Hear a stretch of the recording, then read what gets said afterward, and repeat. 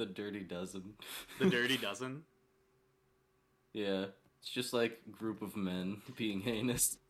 Well, I think Ernest Borgnine, the guy with the really big smile, you know, that guy. Oh, he's in both. Yeah, he's in both. Look at that. Yeah. No, but that movie rocks. It's like 3 hours for like no reason. Because literally like an hour and a half of that movie is just training, and then like the final like assault is like an hour. It's very strange. It's like so weird that they used to like pace movies like that. But the reason why it works is because like it actually makes you like care for all the Dirty Dozen characters, and that like When they die. yeah, because like literally like all of them die. Spoiler alert for like a 50-year-old movie. I mean, they are the Dirty Dozen. They are the Dirty Dozen. I want to see this because I know that like Suicide Squad, the new one, was like heavily influenced based on like these movies. Yeah, it's good. I mean, like John Cassavetes is in it. He's great. I love him. Yeah, I remember that. Yeah, that's like the only reason I watched it. Just because I have like a love affair with John Cassavetes. Oh, dude, my man Donald Sutherland. Yeah. You get like a fresh, like scrawny ass Donald Sutherland in that movie. He's always scrawny in his young appearances. It's weird. Yeah, but then he like grows up and he like matures and he's like a well toned like middle aged man. And then he's in MASH.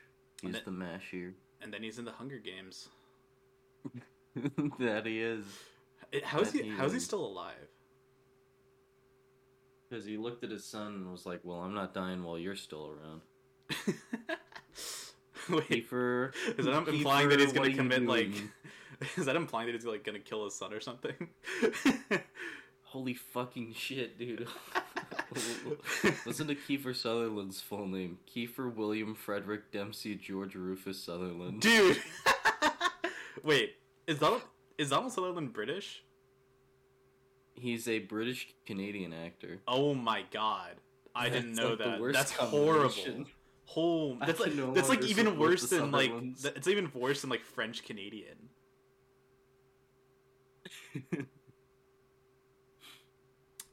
Anyway, less than French, less than Canadian. What even are you at this point? Yeah. Well, welcome to the Cinephile New Wave. I'm Duran, and this is Nick. Hello. I've been recording this whole time. And today we are going to be discussing The Wild Bunch. Yes, we are. Sam Peckinpah's classic. Not The Dirty Dozen, as Nick would have liked you to believe. No, indeed. That's not even a Western. No, but they both have Big Smile Man, Ernest Borgnine, and I think I'll pronounce his name like differently every single time we bring him up. I thought it was Borgnine. Borgnine. I always heard it was Borgnine. I don't know. Maybe that's that may be completely wrong. Who knows? Yeah, I have no idea. I mean, it's like one of those last names that are like obsolete now. Yeah. You know, like no one like goes around naming their children Borgnine. Especially not last name. Yeah, that too. Ernest. Yeah, no one's named Ernest anymore. That's true. Yeah, dude, I was. No one's named Kiefer anymore though either. So. Yeah, that's true. Kiefer is a great name. We should have more children named Kiefer, I think. I mean, especially because it sounds like Keef, which I think is becoming more relevant now in like the political discourse. Absolutely. But yeah, all my favorite politicians keep mentioning Keef. That's true. Yeah, Bernie Sanders actually was running on Keef, which is why the Democratic Party sabotaged his nomination. That's crazy. Yeah. Like Ketamine Yoda.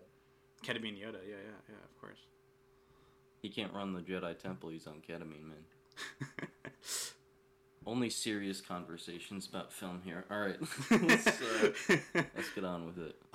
Yeah, this movie is insane. I don't know how they got away with this in 1969. Absolutely not. This is like this is like the more violent film that I've seen like before the year. This is more violent than films that come out like today. It really is. Yeah. And I think a lot of that's helped by the I'm sure we'll talk more about this later, but the editing, how absolutely like chaotic and insane it all is. Yeah, man. I think that like the combination of the cinematography plus the editing and the use of slow-mo and of course like the squibs as well, which was I think like pretty new for the time. I believe that like I could be wrong about this, but I think like the first like big movie that used squibs was Bonnie and Clyde, right? I think so. Yeah, so I think because I know that movie was like insanely like everybody was like, holy shit, I didn't know you could make something this violent. Yeah, because I think like that was like probably that and like The Graduate, which both came out in '67, were like the two big movies that signaled the like beginning of like the new Hollywood. Yeah. With like The Graduate, probably because of like thematic content plus like the cinematography, and like Bonnie and Clyde definitely for like the violence and sex, which I think that like have you read the Pauline Kael essay on Bonnie and Clyde? I have not, because I unfortunately haven't seen Bonnie and Clyde yet. Oh, so damn, yeah, definitely check that out. It's not like I do think that like it probably loses a bit of its punch due to the fact that it's like 50 years old.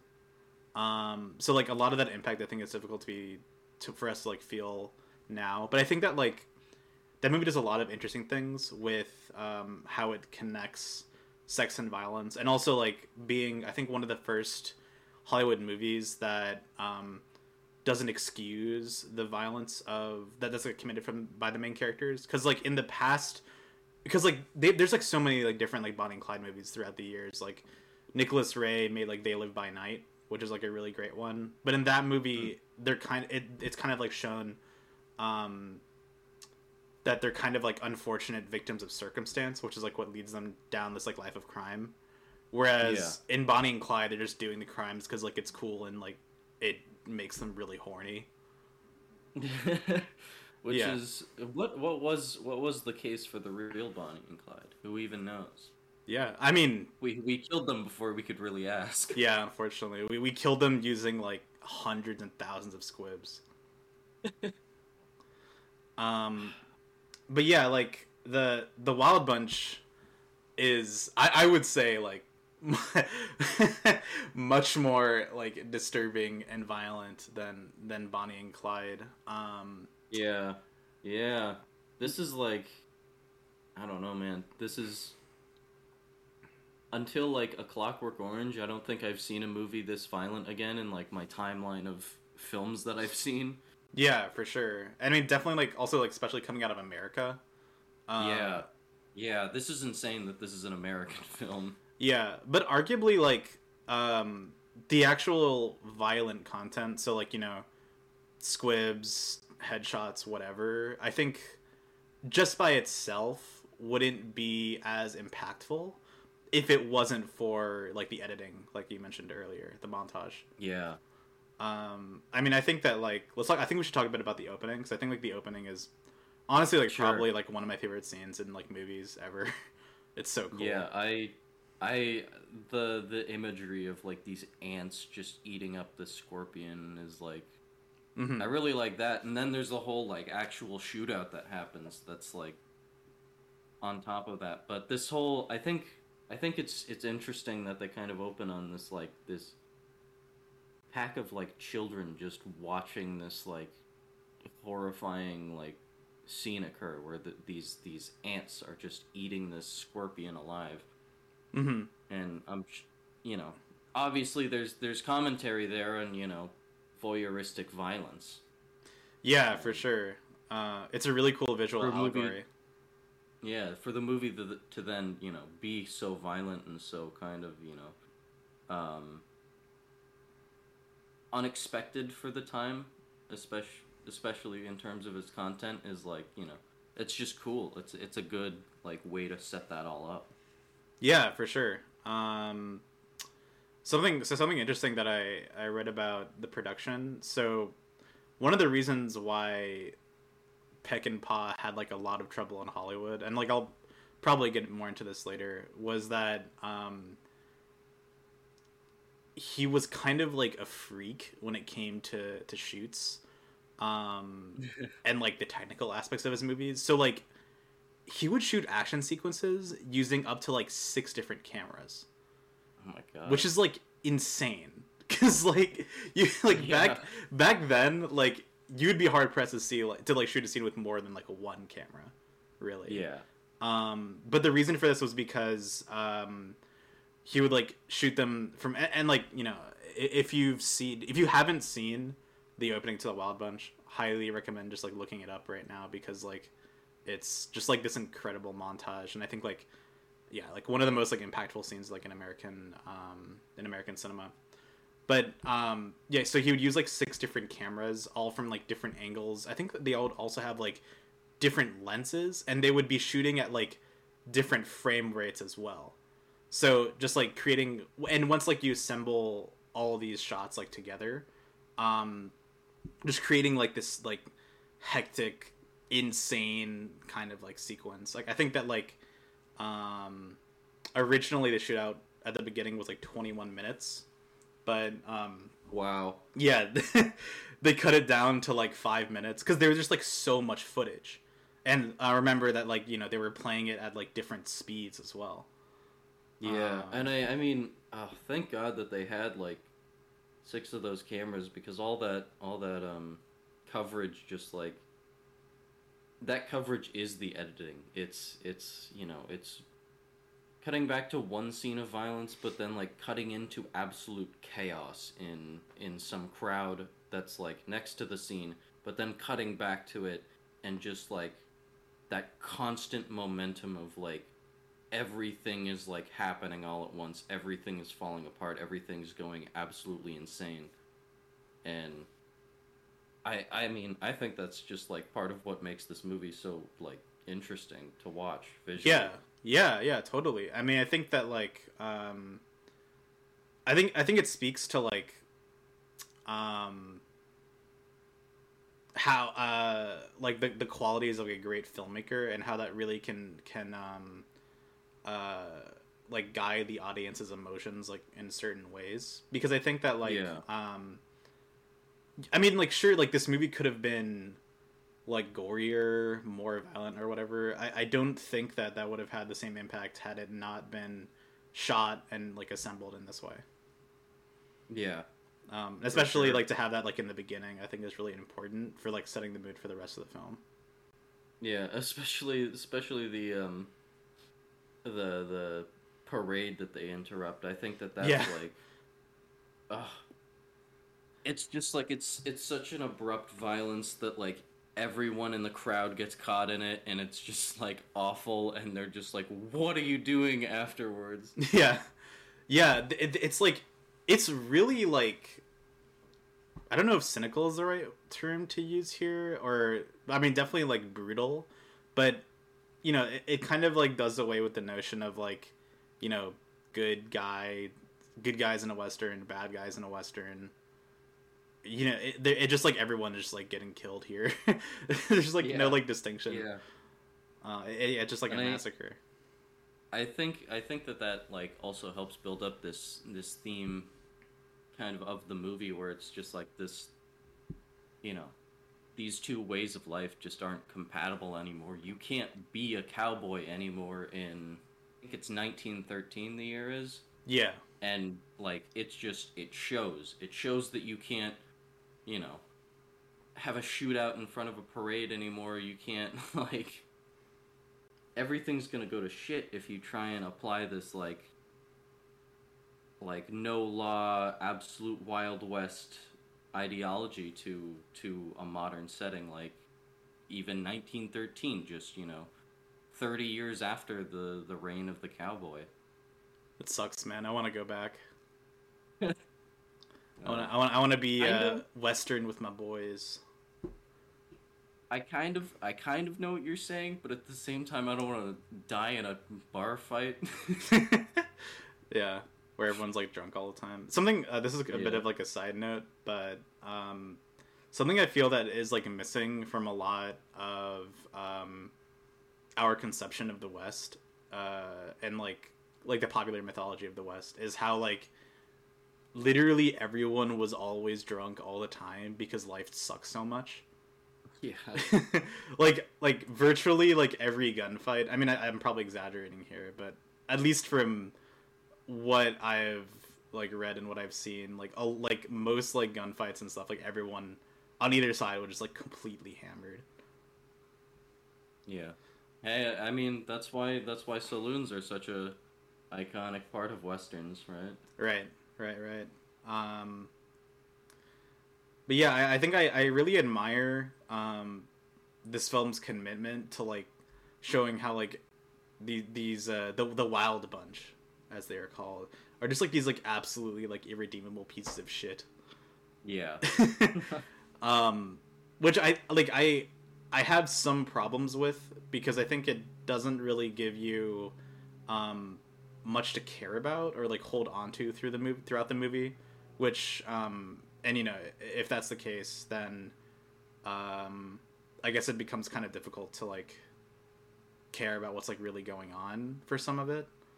But yeah. at the same time, it's like kind of the point, you know, like I wouldn't want them to be any more humanized.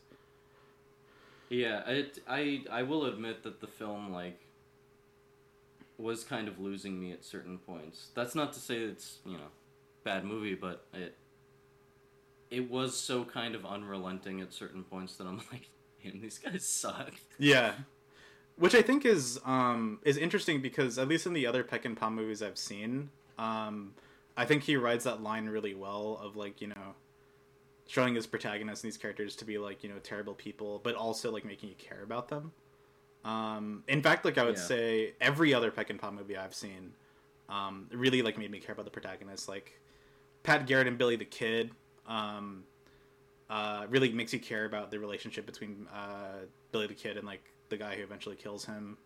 They like really like humanize him, and like Chris Christopherson's portrayal of Billy the Kid, I think, is like very charismatic, even though he's like completely like a man without honor. And in your case, since the other Peckinpah movie you've seen was Bring Me the Head of Alfredo Garcia, the protagonist in that movie, played by Warren Oates, I think, I think he does like a great job to make you like care about him and like what's going on, and even if like, you know, Yeah, he's an asshole, but like at the same time he's like, you're going on such a journey with him that you're just like, yeah, I agree with you. Yeah. It's such an ordeal that like, but this is, I can't tell you exactly why like some of this doesn't like completely work, but I don't know. I mean, I do like it. For sure it's a good movie, and it's just like, I feel like they maybe should have focused on the other guy maybe a little bit more. The guy who used to run with Deke. The Robert Ryan character. Yeah. I felt like they were kind of like haphazardly a little bit kind of cutting to him and like what he is up to. And they're just like, all right, back to these guys, back to the bunch. Yeah, I don't know. Maybe that's just me. I would kind of agree in a sense that like I feel like we get a lot of like random bits of backstory that like don't really like matter, add up to anything. Like we get like, there's like literally like one scene where the relationship between Robert Ryan and who's the main character's name? Like Pike Bishop. Pike Bishop, yeah. William Holden. Yeah, William Holden. So like there's only like one scene where like that relationship is established, and it's like literally a 1 minute scene, and like, you know, you get like no sense of like their companionship like whatsoever. And then also like there's not at all. Yeah, there's like another scene where it goes into like William Holden's backstory, and it's like, I knew like this girl, but then like, you know, her husband like shot her, and like I've been looking for him ever since, and like doesn't like, you know, lead to anything, which is like, I mean, I understand if you want to like, you know, give some backstory on these characters, but it seems like really unnecessary to like cut to a completely like different scene. Yeah, it's just like the way it's done, it makes it seem like you don't care about this either. Yeah. Which I think I wouldn't be surprised if Peckinpah didn't care about it. Yeah, no, knowing Peckinpah and his work, I could believe that. Yeah. And honestly, like, because of like the fact that the movie doesn't give you much to care about. The first time I saw this movie, I really I honestly I didn't like it. But and it definitely like lost me at certain times. But when I rewatched it last night, I think I picked up on some more things that really made me appreciate it more. Yeah, I'd be very interested to rewatch this. I just decided to buy it because it was like $6 to buy as opposed to like $2 to rent. So I'll definitely be looking at this again.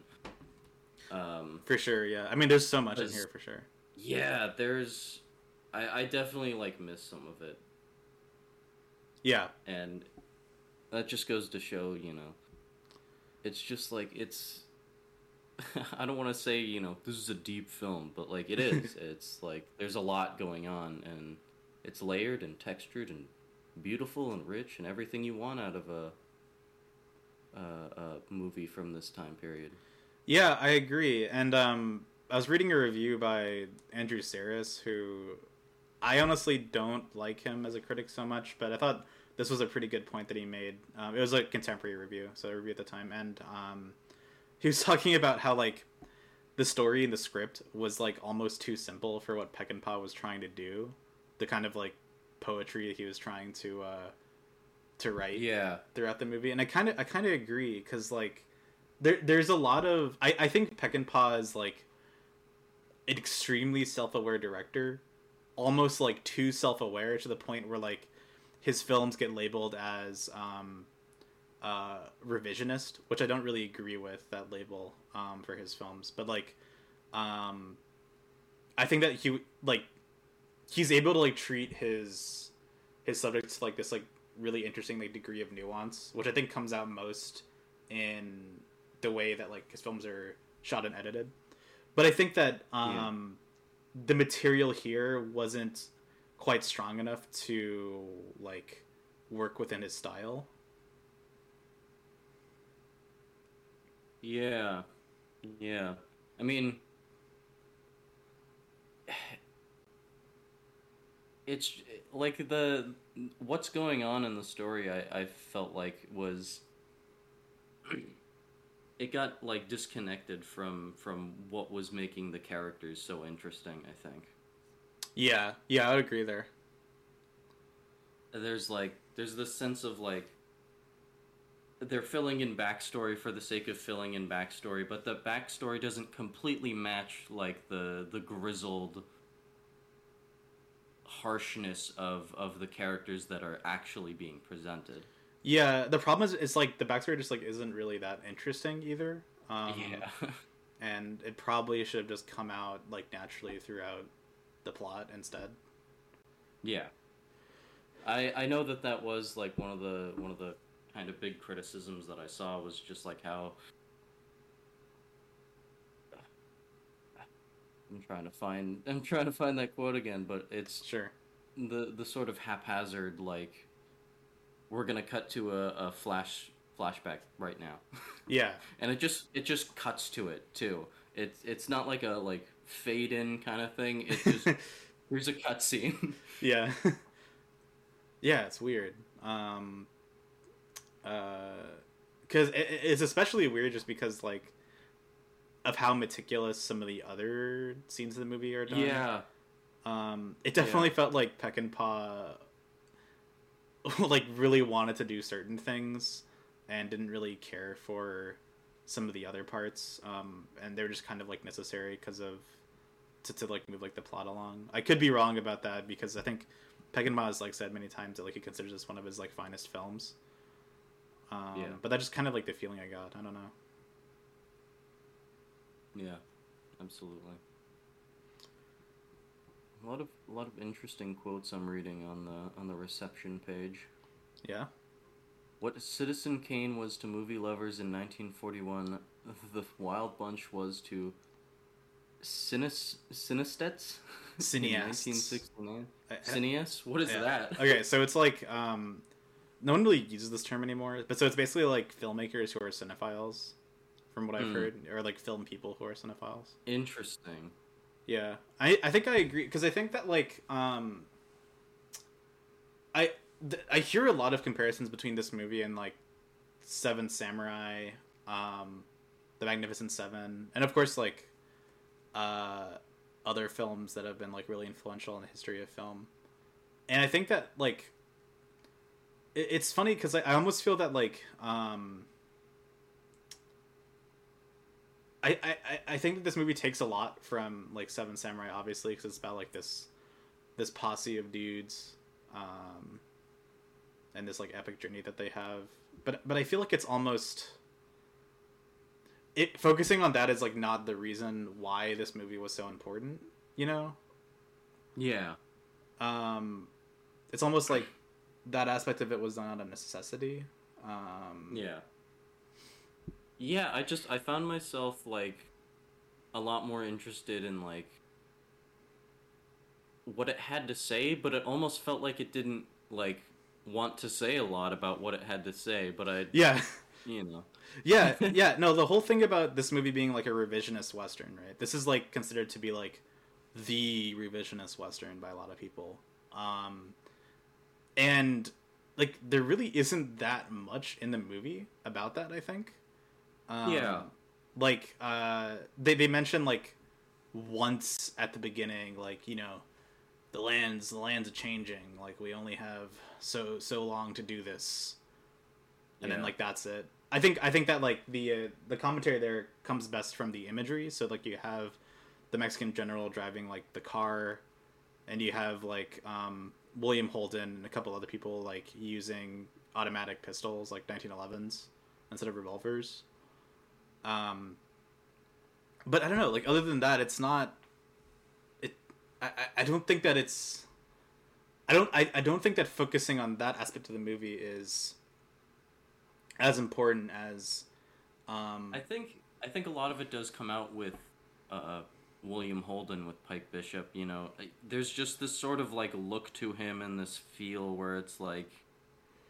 This was a former cowboy who now has to hang up his old ways and deal with the fact that like this isn't a sustainable life anymore. This isn't like something that'll be around for a long time, and it's just kind of him dealing with that while trying to catch up with guys who are still living that way. And I think that's kind of where the interesting aspect of this film comes from is that kind of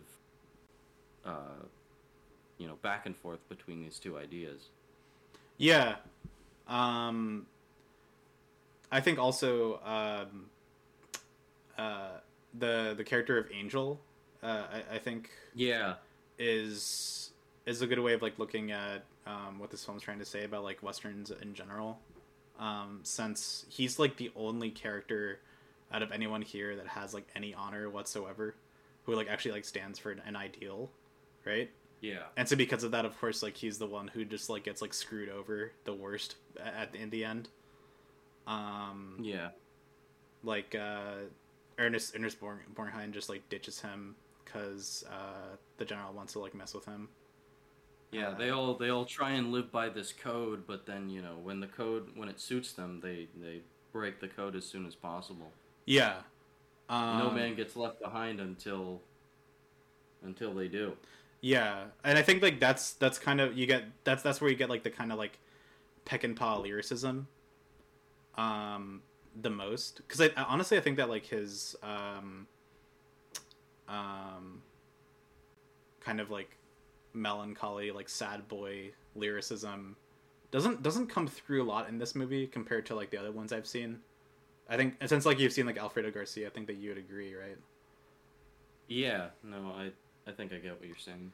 But I think that like and not to skip to the end, but like at the very end, the one thing that the bunch does that's like honorable, which is like, you know, try to like rescue Angel from the general, is what it like inevitably gets them all killed, because that's like the kind of aspect that's anachronistic about them, you know, that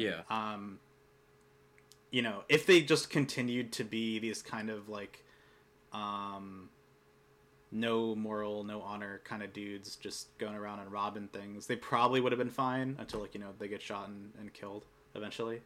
But the fact that they chose to be honorable in the kind of like classic Western fashion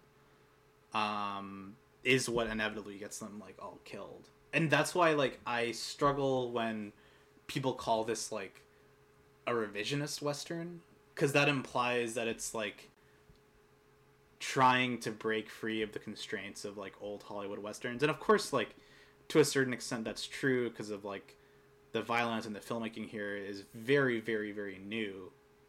But also like those like old Western themes of like honor and stuff like that, they completely come back by the end of this movie. So it just kind of like I don't know, it kind of like ends in the same way that I think that like an old Western would, not in like this whole like, well, also in like these like huge like orgies of violence like in old Hollywood Westerns, but for the sake of like honor, something greater than just money. Yeah, I mean, I think that would stick if this movie took place in like the 1880s kind of thing, but like I think it it does its job by addressing the fact that this is like, you're in the 1910s at this point when this movie is happening, so it's like it's addressing that time period in particular, and how the how the Western frontier looked. Yeah. So I think that's like it's not really revisionist, because that was just what the time period was. Right. Yeah. I also find that like so Peckinpah, like, he says a lot. When people like criticize him about the violence in his movies, he often says that like he just wants to portray like things as they actually are and not like sugarcoat them, which I think is interesting because I don't know, like I don't totally buy it. I don't totally buy it. Like I find his movies to be not very realistic. I definitely think they're like really over the top. At least when I was watching this, I felt like this had was more in line with like a spaghetti Western than like, I don't know, a classic Hollywood Western in terms of the style. Yeah, and I mean, I think the editing really lends to the style, and like the use of things that weren't really common, like slow motion at the time. Mm-hmm. To it is this big spectacle of violence, and it like, because it's this big spectacle, and it's not exactly a realistic portrayal of like bodies flying. I don't know. Right. Maybe it's I think it does enough to like make itself a Hollywood movie to say that that, I don't know. I think the violence is also cool, so like... Oh, it's so cool. Are you kidding me? I love it. Yeah. I mean, like, Peckinpah is like, I think, one of like the best like action directors ever. Probably. I mean, just from these two, like, that shootout at the end of Alfredo Garcia is amazing. Oh, it's perfect. It's so good. Yeah. I highly recommend checking out Pat Garrett and Billy the Kid at some point, because that movie I think is probably my favorite Peckinpah. And I'm like a huge sucker for like sad boy music playing over like big Hollywood scenes, sad boy like pop music. So like whenever like there's like a like there's like this incredible scene in that movie where there's a sheriff who gets shot, and like he's dying as like the sun goes down, and it starts playing Knocking on Heaven's Door by Bob Dylan, and it's like the greatest scene I've ever seen in my life. Beautiful. It's so good. I cried. Beautiful. I cried. Beautiful.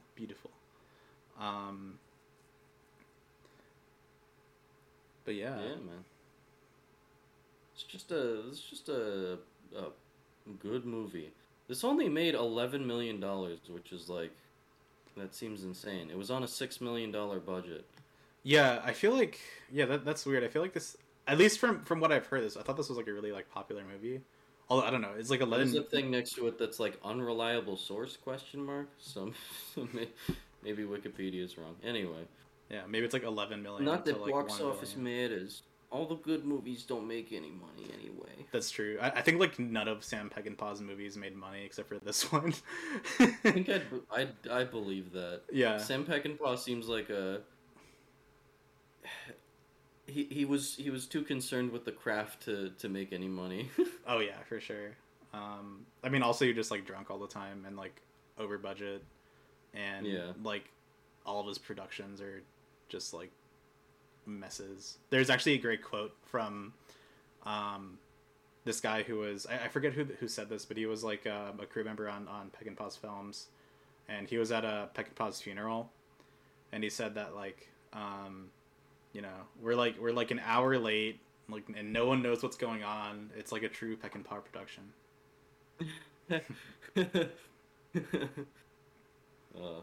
That's funny. Yeah, it's great. Yeah, I'm trying to think, because like it's funny to me because like with the Wild Bunch, besides like the beginning and the end, a lot of the middle isn't terribly memorable for me. Yeah, I think that well, at least like the whole the action sequences that Peckinpah is like most known for, I don't really think there aren't really many of those in like the middle of this movie. I mean, like even the like the train robbery, for example, I thought was filmed like fairly like standardly for the time. Yeah, I mean, it seemed like a very like straightforward kind of, you know, Western set piece. Yeah. So yeah, I'm also trying to remember kind of what happened in the middle of the movie, because there's just that whole section where they meet Mapache. Mm-hmm. Yeah. And the whole Angel Teresa thing, which is... Yeah, that's pretty good. Oh yeah, I also like... Yeah, this movie just like hates women. It kind of does. Despises women. Yeah. Like, so there's a scene in the middle of the movie where Angel finds out that his old girlfriend is now like dating or married to the general. I think it was his wife, I think. Oh, really? It was his wife? That's funny. And so like he just like shoots this girl in front of like all these people, and I think she's like in the general's arms. Oh yeah, no, it's how they get the job. Yeah. And then like they basically like the general just like laughs it off because like it's like a lover's quarrel. Oh, you were aiming for the woman. Oh, that's okay. Yeah. It's the most like insane thing, because like you're still like shooting a person on top of you. Yeah. And anyway, it's just like. And the funniest part is like this dude who just like kills this woman for like basically no reason is like probably the most honorable person in the movie. Yeah.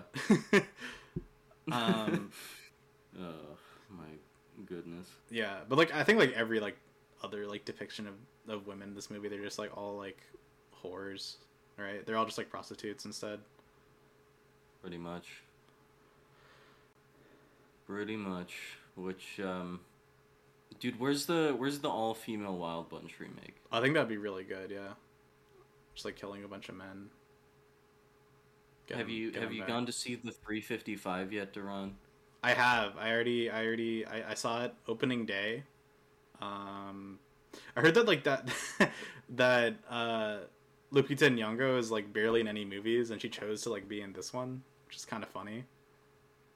Like I don't think she's been in a movie since like Us. At least that wasn't like voice acting. Yeah. Anyway, we're getting off track. But yeah, I think also, yeah, I mean, I don't know. I don't trust Peckinpah when it comes to women. I don't think he likes women. I will be honest.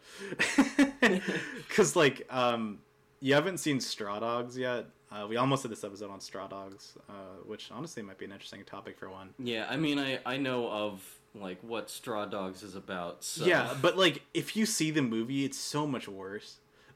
Really? Oh, yeah, God. because it's like the rape scene in that movie is really strange because like at times it's depicted as if like she like wants it or like she's doing it because to like get back at like her husband for being such like a pussy, which is like really like sus. I mean, obviously, it's like that doesn't sound good. very very like misogynistic. Yeah, I don't trust Peckinpah when it comes to women. At least I don't want to be like that guy to like call like Sam Peckinpah sexist, but like I mean like after watching like 6 movies by him, it's kind of hard to deny that. I don't know. He was born in 1925. It's very possible. That's true. Yeah. At the same time, though, I think that like the portrayal of women in this movie wouldn't be like inaccurate to the history of the time period. Although, yeah, I don't know. I'm not going to defend him. Women still didn't have voting rights at this time, so. That's true. Or did they? 1913? Wasn't it like 1915 when women's suffrage was allowed, or 1919? I don't know. I think you're right. Just barely, if it was. Yeah. So that should tell you about the time period they're portraying. Yeah. I'd like to talk a little bit more about Robert Ryan's character. Sure. Yeah, because he's interesting. Yeah, you mentioned that like he's kind of just like in the background for most of the movie. There's like certain times where like he is the main dude that's like chasing after them, but he's almost kind of like a side villain or something. Yeah, he gets very shuffled off to the side like whenever they kind of feel like it, so that they can focus on something else. But yeah. I feel like they do use him well. It's just I wish there was more of him. Yeah, I think that the part I liked the most in like his arc, I guess, was at the end where he goes back to the massacre at the end of the movie, and he just like finds like all of them dead, and he just like sits down in front of like this arch and like lets like his dudes just like leave. It's pretty sick. Yeah. And like, you know, he lets them all leave, like knowing that they're all gonna get like executed by Angel's guys. Yeah. One of the things that really interests me about that gang is the fact that they were like scavengers. Mm-hmm. The fact that like we didn't really see this, but this probably happened a lot in the West, where like people would just take each other's stuff because they were now dead. You know how? Like, yeah. Taking the boots off of dead bodies, and you know, taking the ammo belts and guns and all of it. It just added like another layer of like cynicism and evil to the whole thing, and it was just they use it well. Yeah. I think that like there's that first happens at I think at the very beginning after like the bank robbery, right? Yeah. Like I remember like it was the guy that they left back at the bank robbery, who like gets shot and then like is still alive and like shotguns 3 guys immediately. Remember that guy? Yeah. So immediately after he like shotguns those 3 guys and then gets shot, like those guys get like hounded by scavengers and they like steal all their stuff, which is like kind of funny. I know. I was like, I'm not sure who I'm supposed to be rooting for, because it feels like you're just killing off these people very quick. Yeah. Yeah, I think that like this movie, like as like we mentioned before, like having that sequence at the beginning, it like front loads a lot of its cynicism. Yeah. Which is why once that like cynicism is kind of like turned around at the end, there's like I think a pretty like interesting impact there. Because you think like going into this, especially like I think also knowing the legacy of this movie as being like, you know, this like violent revisionist Western, and then getting all of that at the beginning, but then by the end, there's this kind of like, question, like whether or not, honor or like the old values of the West are still relevant, kind of like come back. I don't know. It's kind of interesting. It's almost like a it plays out in reverse, not how you'd expect it. You'd think that like, as this movie being a revisionist Western, would start with, the honor at the beginning, the old values that kind of like gradually get disintegrated until you get to like this spot where it's like only cynicism. But it's almost like the opposite happens, which is kind of interesting. Yeah. I think the whole kind of ending where he's like, maybe Deke's kind of like, maybe I do have a purpose, and then smiles and rides off into the sunset, leaving behind this like massive like this compound full of bodies that have just now been like that final shootout's like just so insane. It's insane. It's how many insane. People just die during that shootout's just like. Yeah, it's this is maybe like the Western with like the biggest body count I've ever seen. Oh yeah, probably. I mean, like, and you just have like like Pike just like going into like this woman's room and like shooting this like woman. Also, which another tally for the Sam Peckinpah's probably misogynist thing.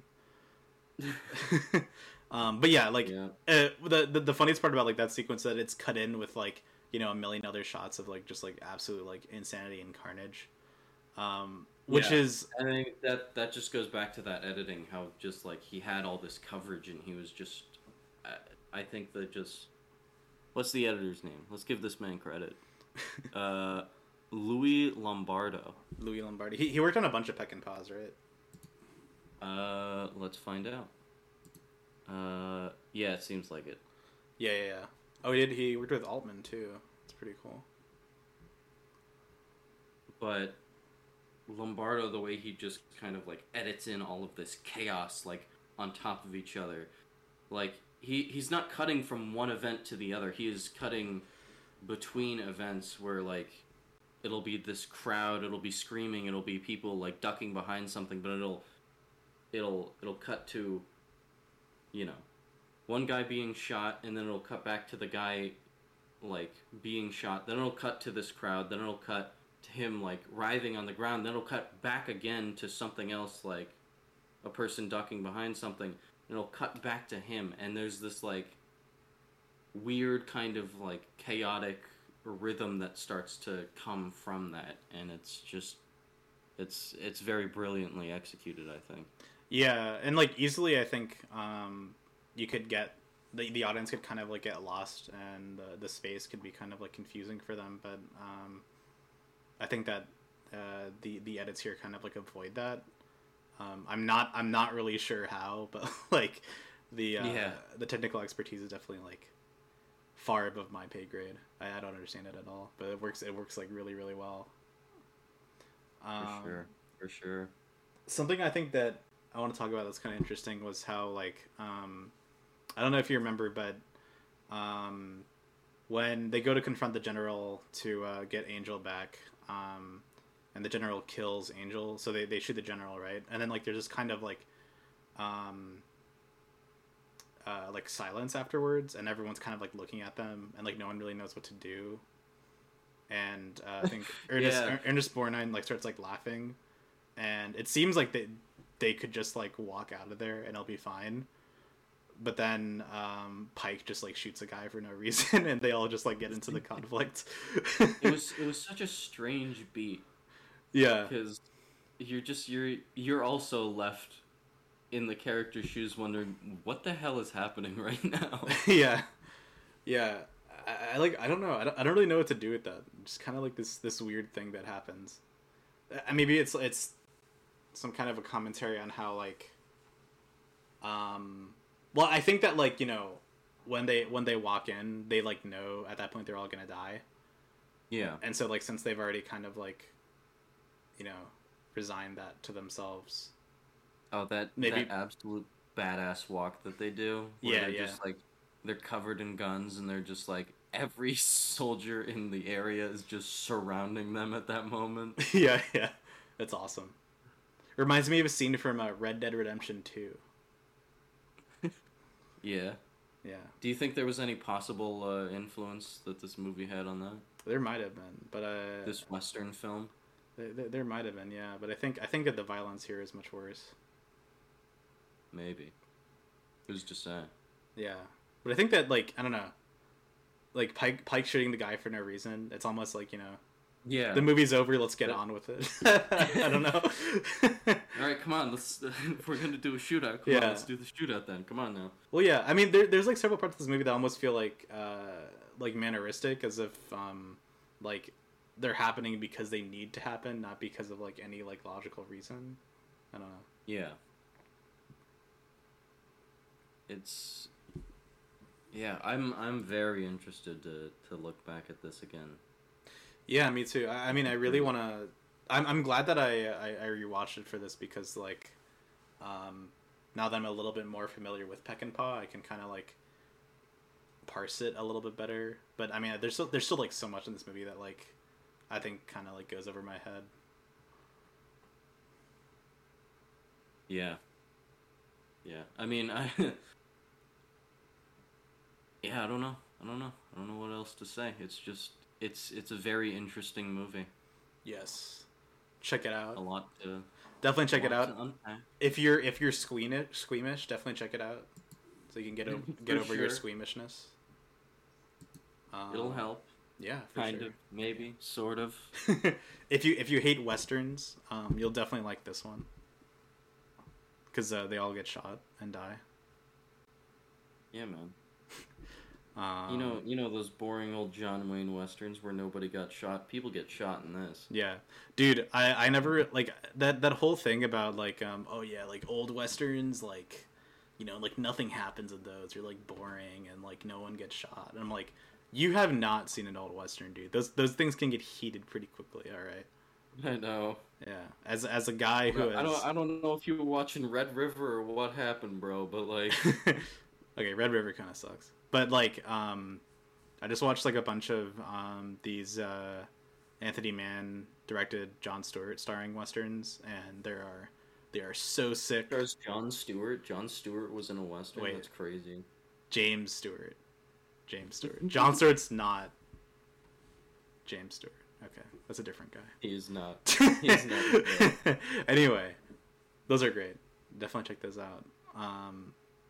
But yeah, those are brutal, man. They're violent at times. Yeah. But yeah, do you want to move on to stuff we've been watching, reading, listening to recently? Sure. I know you want to, or at least I want to talk about Spider-Man. We can do that publicly, or we can do that privately. No, we should definitely talk about Spider-Man. All right, I'm down to debate have this conversation right now. Debate me, bro. All right, so as we all know, the hit film Spider-Man: No Way Home has come out. We're going from the Wild Bunch to Spider-Man. I mean, it's the logical progression of Hollywood filmmaking. Yeah, in case this needs to be said, we're gonna get into it. Spoilers abound. Not that... Yeah, Spider-Man dies. I don't know who's gonna care about this. I don't know. People are gonna shut this off as soon as we're done talking about the Wild Bunch. Who cares? Alright, so, I guess I'll start by saying that I very much enjoyed the film, and my good friend Duran here did not. I did not enjoy the film. In fact, one could say that I heavily disliked this motion picture. Possibly hated. Some would say. All right. Where do you want to begin? Do you want to state your case? Do you want me to explain why I think this movie is good? Yes, I think you know what? Okay. Let's end it on a positive note. So I will go first. Okay.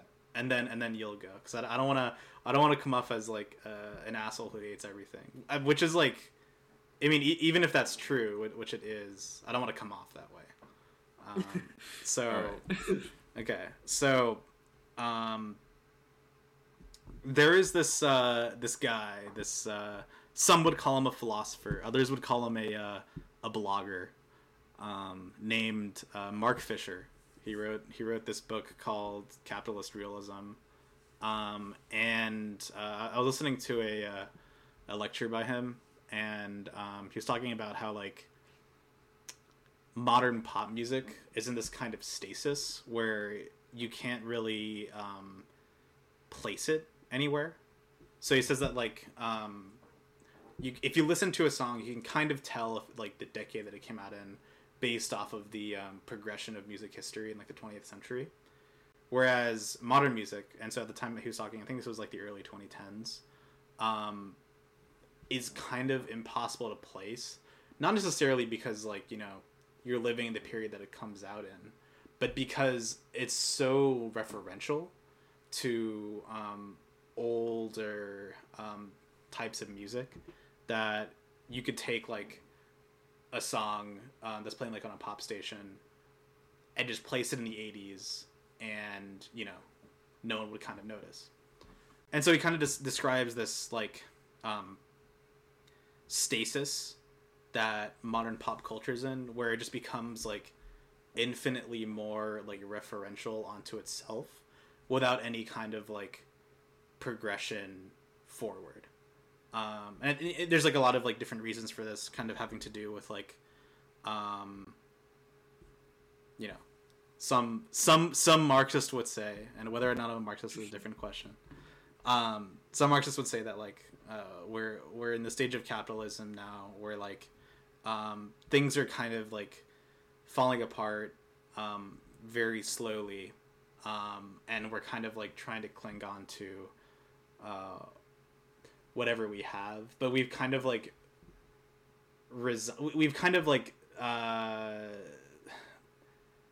gotten to this point where we no longer pretend that we can actually solve all the problems in this world, because what is necessary to solve them would mean kind of like the destruction of a lot of systems of power that currently exist. So instead, I'm gonna interrupt you here. Yes, I think you should start tying this back all to right. Spider-Man. I will start tying it back to Spider-Man No Way Home in a second. So basically what I'm trying to get at is that we're in this kind of like endless loop of like references, repetition.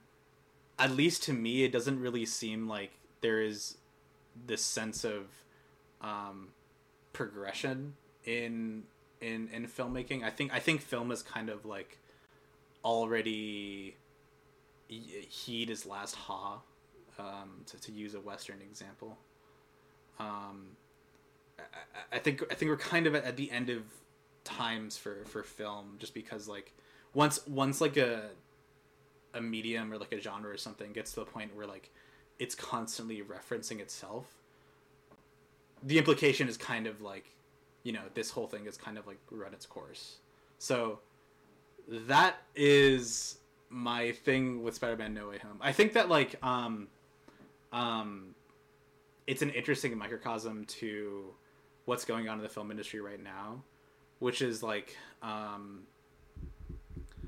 the use of IPs and nostalgia, to the point where like the actual like film itself doesn't really have much going for it. At least like for me personally, I felt that like basically every single emotional beat in No Way Home was taken from other movies, other like Spider-Man movies that like weren't necessarily even part of like the MCU, which was like very strange. Like there's like this theme of like with great power that comes great responsibility in this movie, which comes from like the first Spider-Man movie, then is recycled in the Andrew Garfield movie, but only appears in this movie because of the fact that like there's this weird like universe crossover.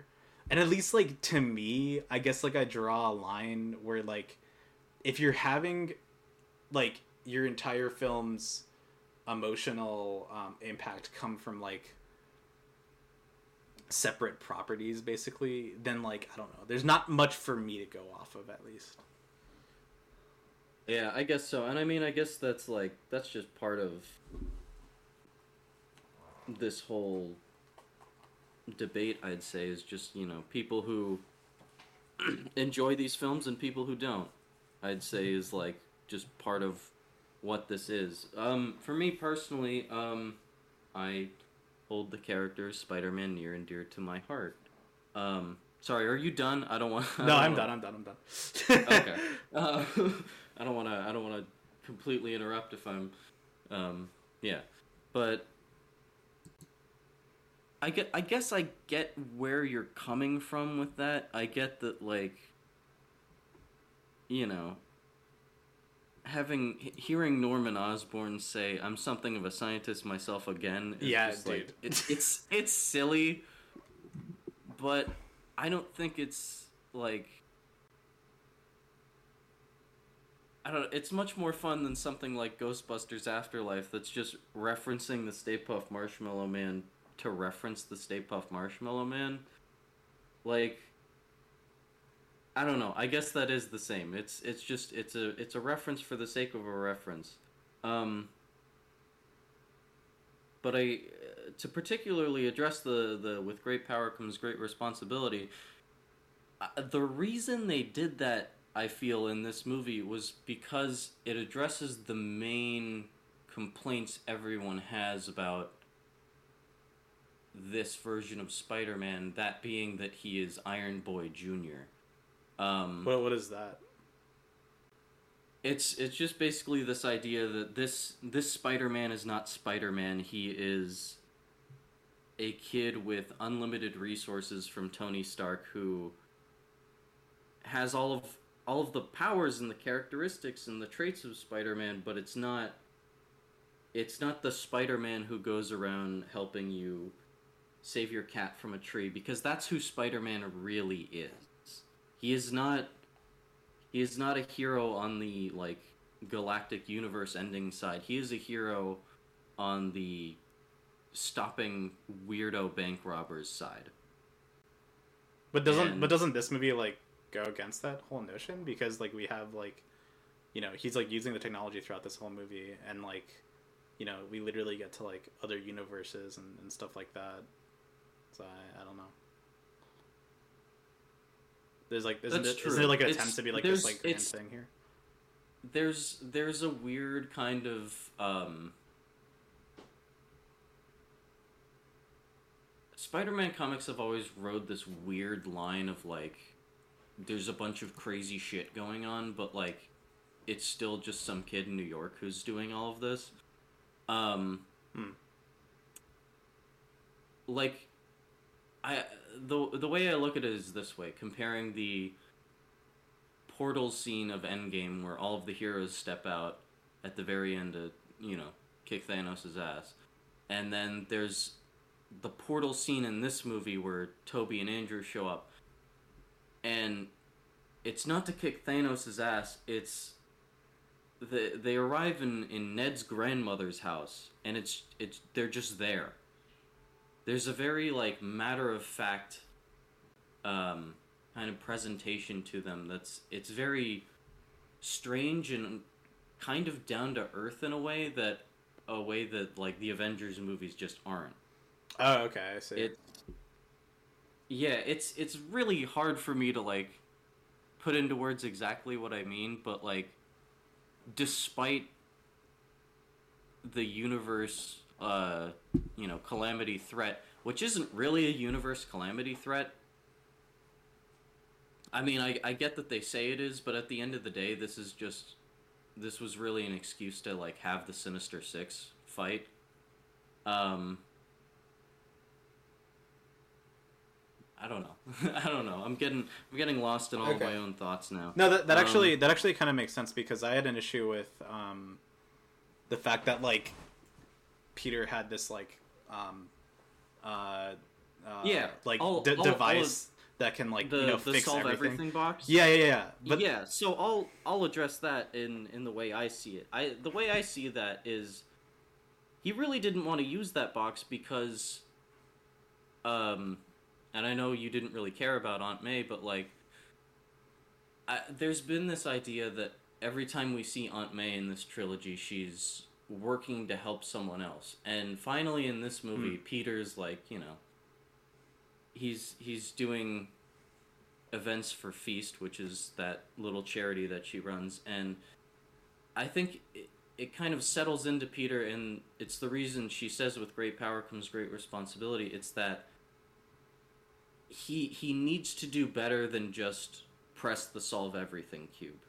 He needs to do better than just send these guys back to dying on their, in their universe. He needs to help them.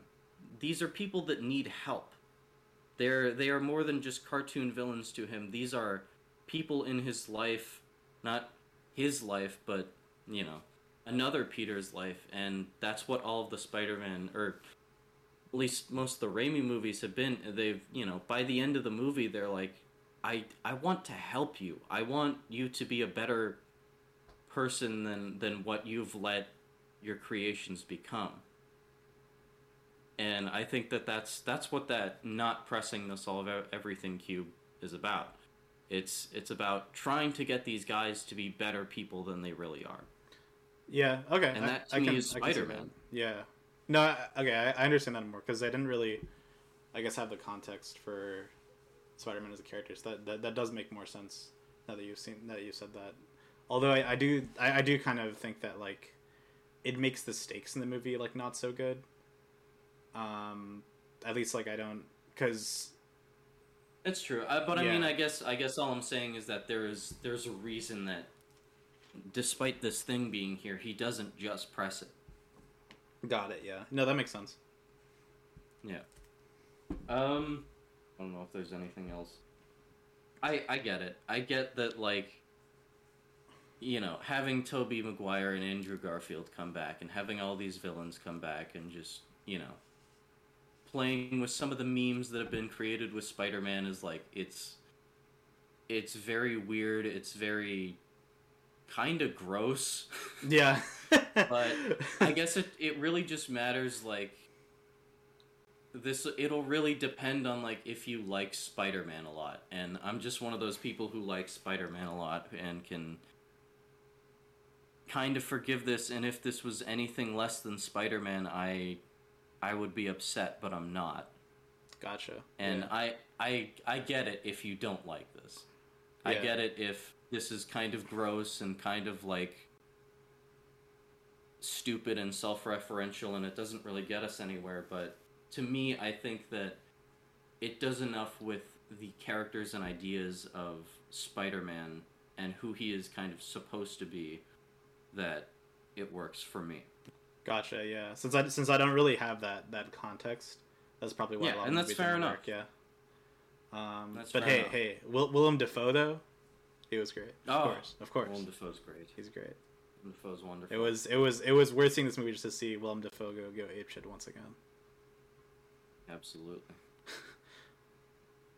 All right. I think that's all I have to add to that. So. Alrighty. Do you want to very quickly go over what stuff you've been watching recently?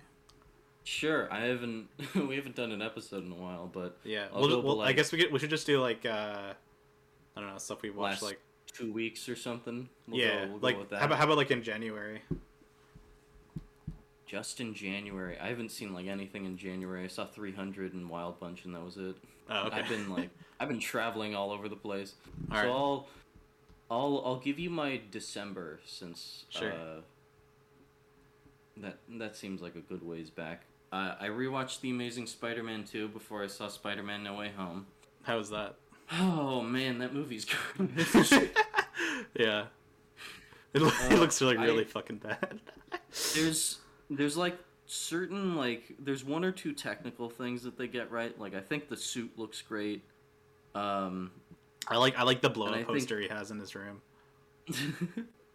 I think that there's certain things they do with the fight scenes and what Spider-Man is actually doing it's very cool. But like everything else about that movie is like bad and wrong. Isn't Rhino just like some guy in like a tank? Yeah, which I mean, there are some versions where he's that, but like that is just kind of funny. Like I don't. Yeah. I don't care. I just think that's funny. Yeah. So then there was No Way Home, which, you know, we just had a little chat about. Mm-hmm. Matrix Reloaded. Nice. Great film.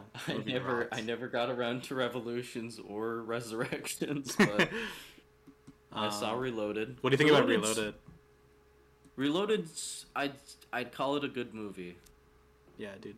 It's not a great movie. It's not a fantastic film. It's a good movie with some good ideas, some poor execution in parts, but overall, it's an enjoyable film. You see, The Matrix Reloaded is actually the greatest Matrix film.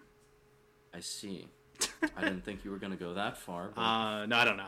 The first one's probably still better, but like, dude, the highway sequence just magical. They built out like 12 miles of faux highway or something just for that scene, which is like it's awesome, absolutely batshit, and bravo Wachowskis. Yeah, I think that like undeniably that like, okay, you haven't seen Revolutions yet. That movie's like kind of terrible, but like.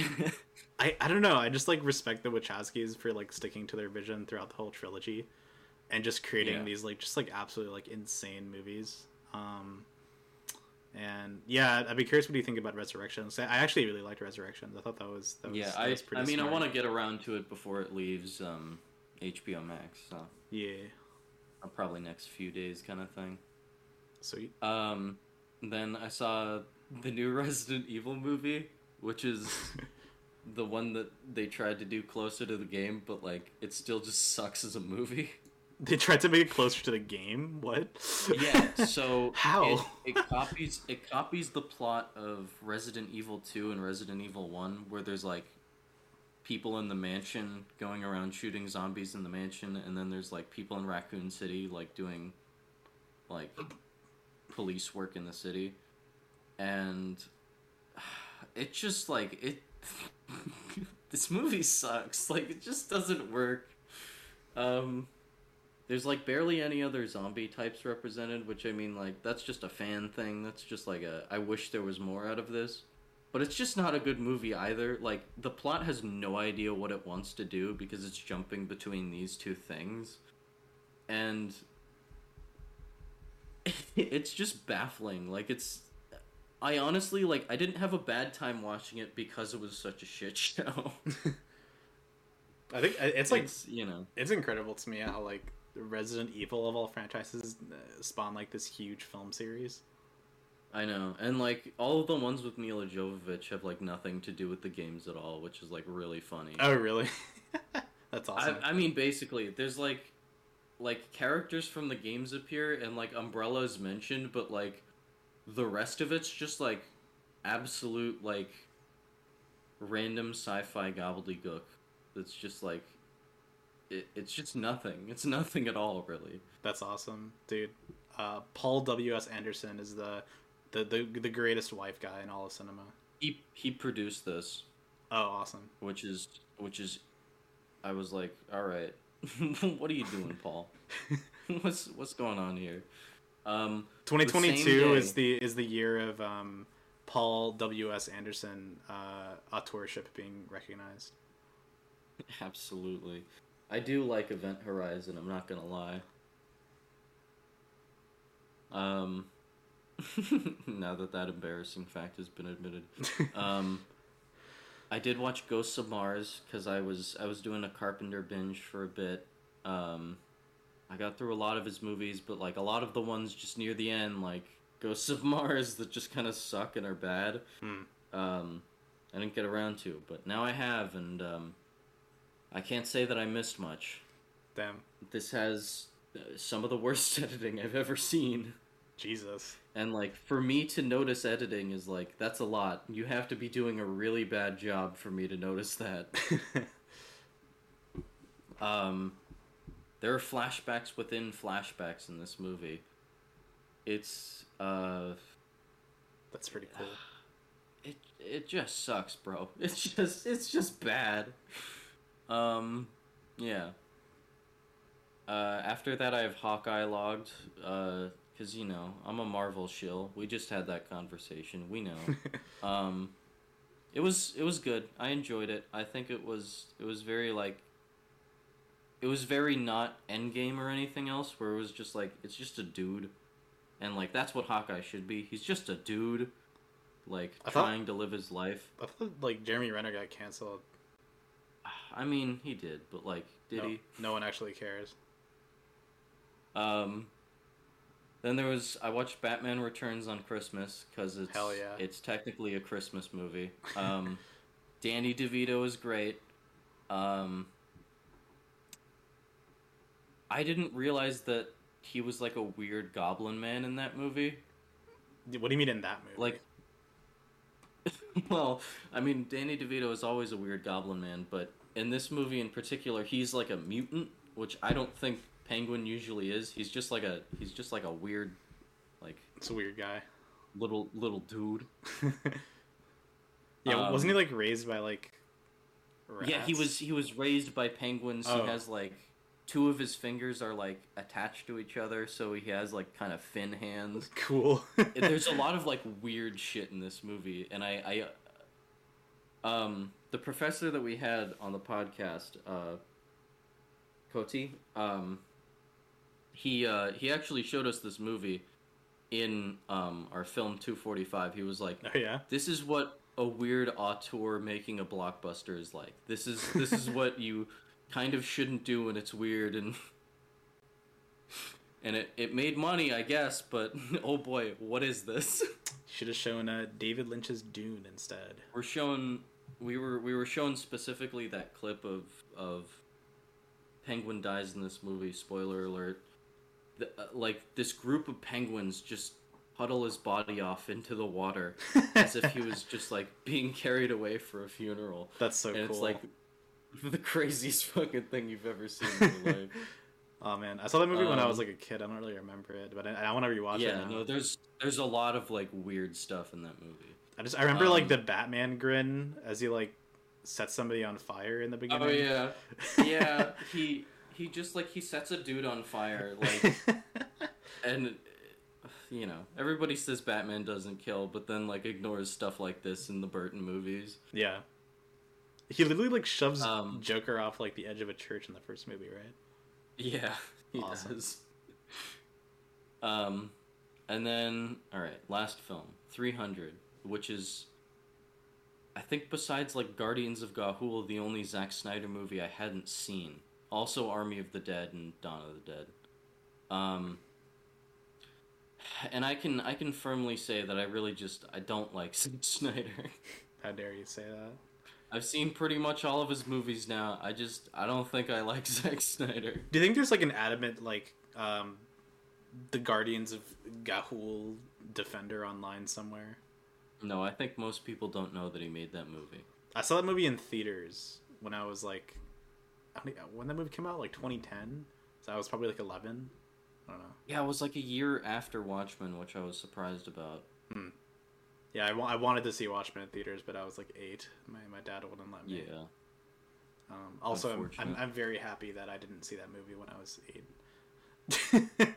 Probably would have messed me up. Oh god, you would have turned into Rorschach. Yeah, I would have. I would have become like an unironic objectivist and like Rorschach enjoyer. Me sitting in the theater, 12 years old, watching my personality on screen. Dude, I think it's awesome how like in his studio logo he has like an Atlas Shrugged reference. Zack Snyder studio logo. Dude, I'm so mad that he's not making the Fountainhead movie anymore. He's not? No, he isn't. Oh my god, that sucks. They shut that down, I think. Oh my god. It's so sad. The libs won't have us let this, man. Won't have us have this. That sucks, dude. I feel like that would be like just like the best movie ever. Just like this kind of like this like. Because it's like, well, the Fountainhead in particular is about like a guy who like he has to choose between like, artistic integrity and like commercial value or something. It's this dude who just makes like superhero movies. It's basically like that's literally me. It's very. It would have been very meta, I think, and I would have hated it. Dude, that would have been so awesome. Just imagine this like roid head dude bro making like a Fountainhead like adaptation. Like this guy's probably like never had like a political thought in his entire life. But just like imagining him making like an Ayn Rand adaptation would be like awesome. There is no brain, just protein powder. Yeah. He's awesome. Honestly, like kidding. You're all right. You're an all right guy, Zach. I don't like any of his films, but I don't know. You gotta respect the man for having a vision. You renounced geeks and gamers on stream, so yeah, that was pretty awesome. Pretty epic. He's one of us. The first leftist objectivist. Absolutely. All right. 300 was whatever. Gotcha. Yeah. All right. So, what have you been up to? I watched like probably 100 movies since the last podcast. So, damn. I mean, yeah, I've watched a lot since the last one too. It's just a matter of I don't want to get into all of it. Yeah. That'll take like years. So let's see. I'll start with. I guess I'll last like 10. Yeah. I'll start with like late December. So. I did a big binge with Bardia. We watched a couple Chaplins, and we watched Intolerance, which was pretty sick. Also watched Monsieur Verdoux, which is a great Chaplin movie where he just like kills women in this movie. He's like a serial killer. I see. That's very un-Chaplin. Yeah, like everyone like hated this movie at the time. It's pretty awesome. It's great. Limelight 2 is really good. Beautiful movie.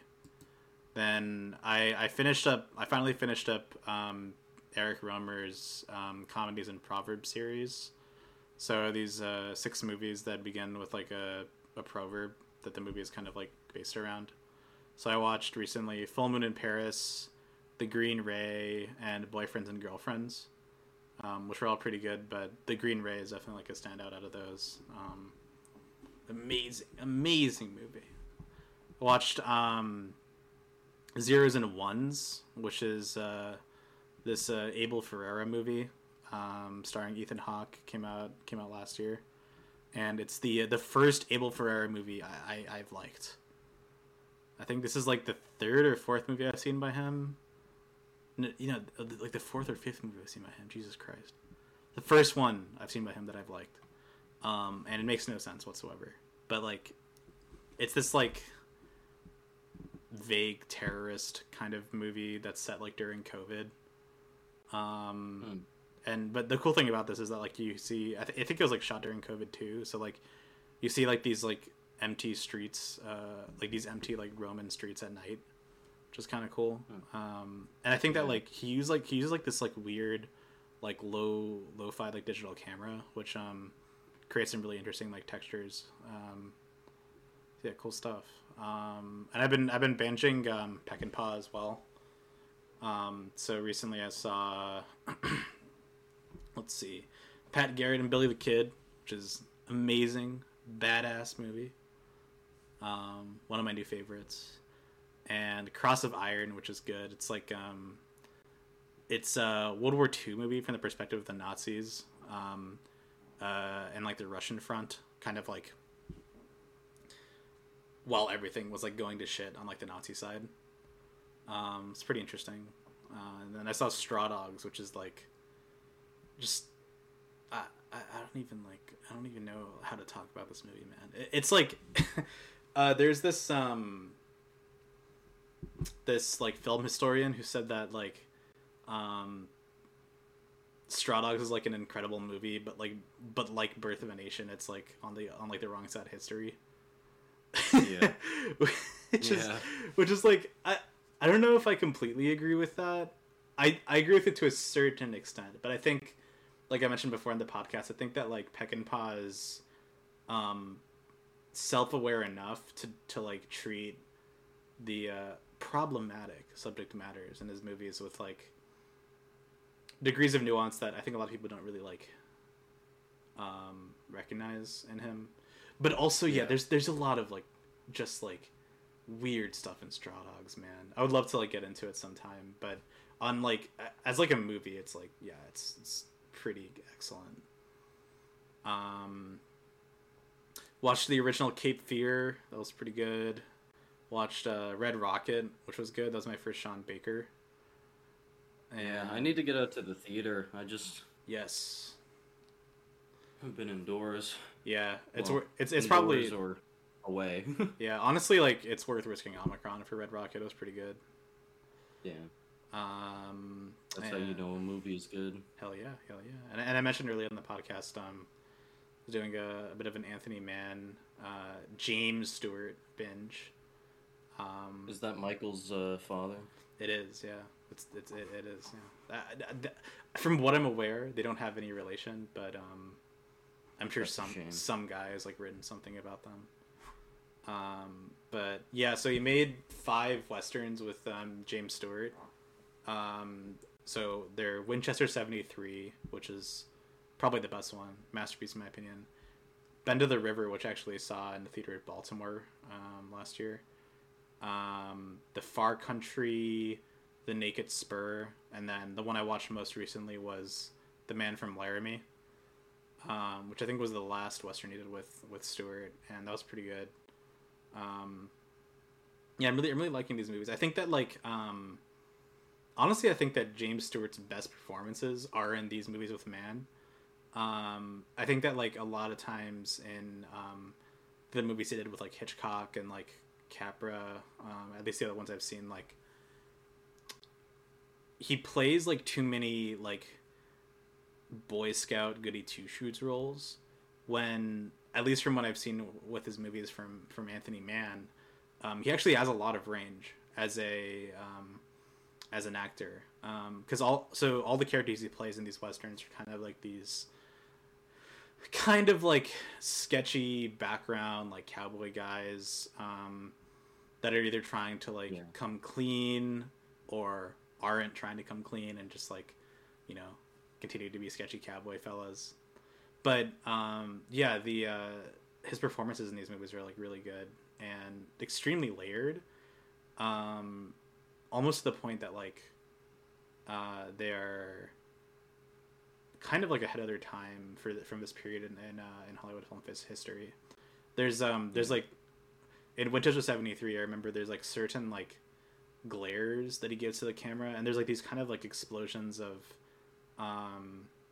like rage that he has that like really go against like the type of character that Stewart generally plays, and I think that like, I don't know, at least to me, like really like shocked me. So yeah, those are really cool. But yeah, that's what I've been watching recently. Yeah. If I were to start watching Anthony Mann, where should I begin? I would recommend Winchester 73. Probably his best movie. Probably my favorite one by him. It's like fascinating movie, and incredibly edited, very well shot. Probably my favorite Jimmy Stewart performance ever. I'll give it a look. Hell yeah. Alrighty. Sounds good. Think it's time to wrap things up. Maybe. Well, perhaps. Thank you for joining us so. in our yearly edition of the Cinephile New Wave. Yeah. I'm trying to be better. Trying to do once every other week is the New Year's resolution I've set. So hopefully you will be seeing more episodes. If you haven't, that means I've broken my promise and I'm a liar, and you can find me and hurt me if you so desire. You're a liar and a cheat, and I know where you live. It's true, you do. All right. Thanks for listening. All right. Thank you, everybody. It's been great. Hopefully I'll see you more next year. Hopefully we'll both see you more next year. For sure. More episodes coming soon. Goodbye. Bye-bye.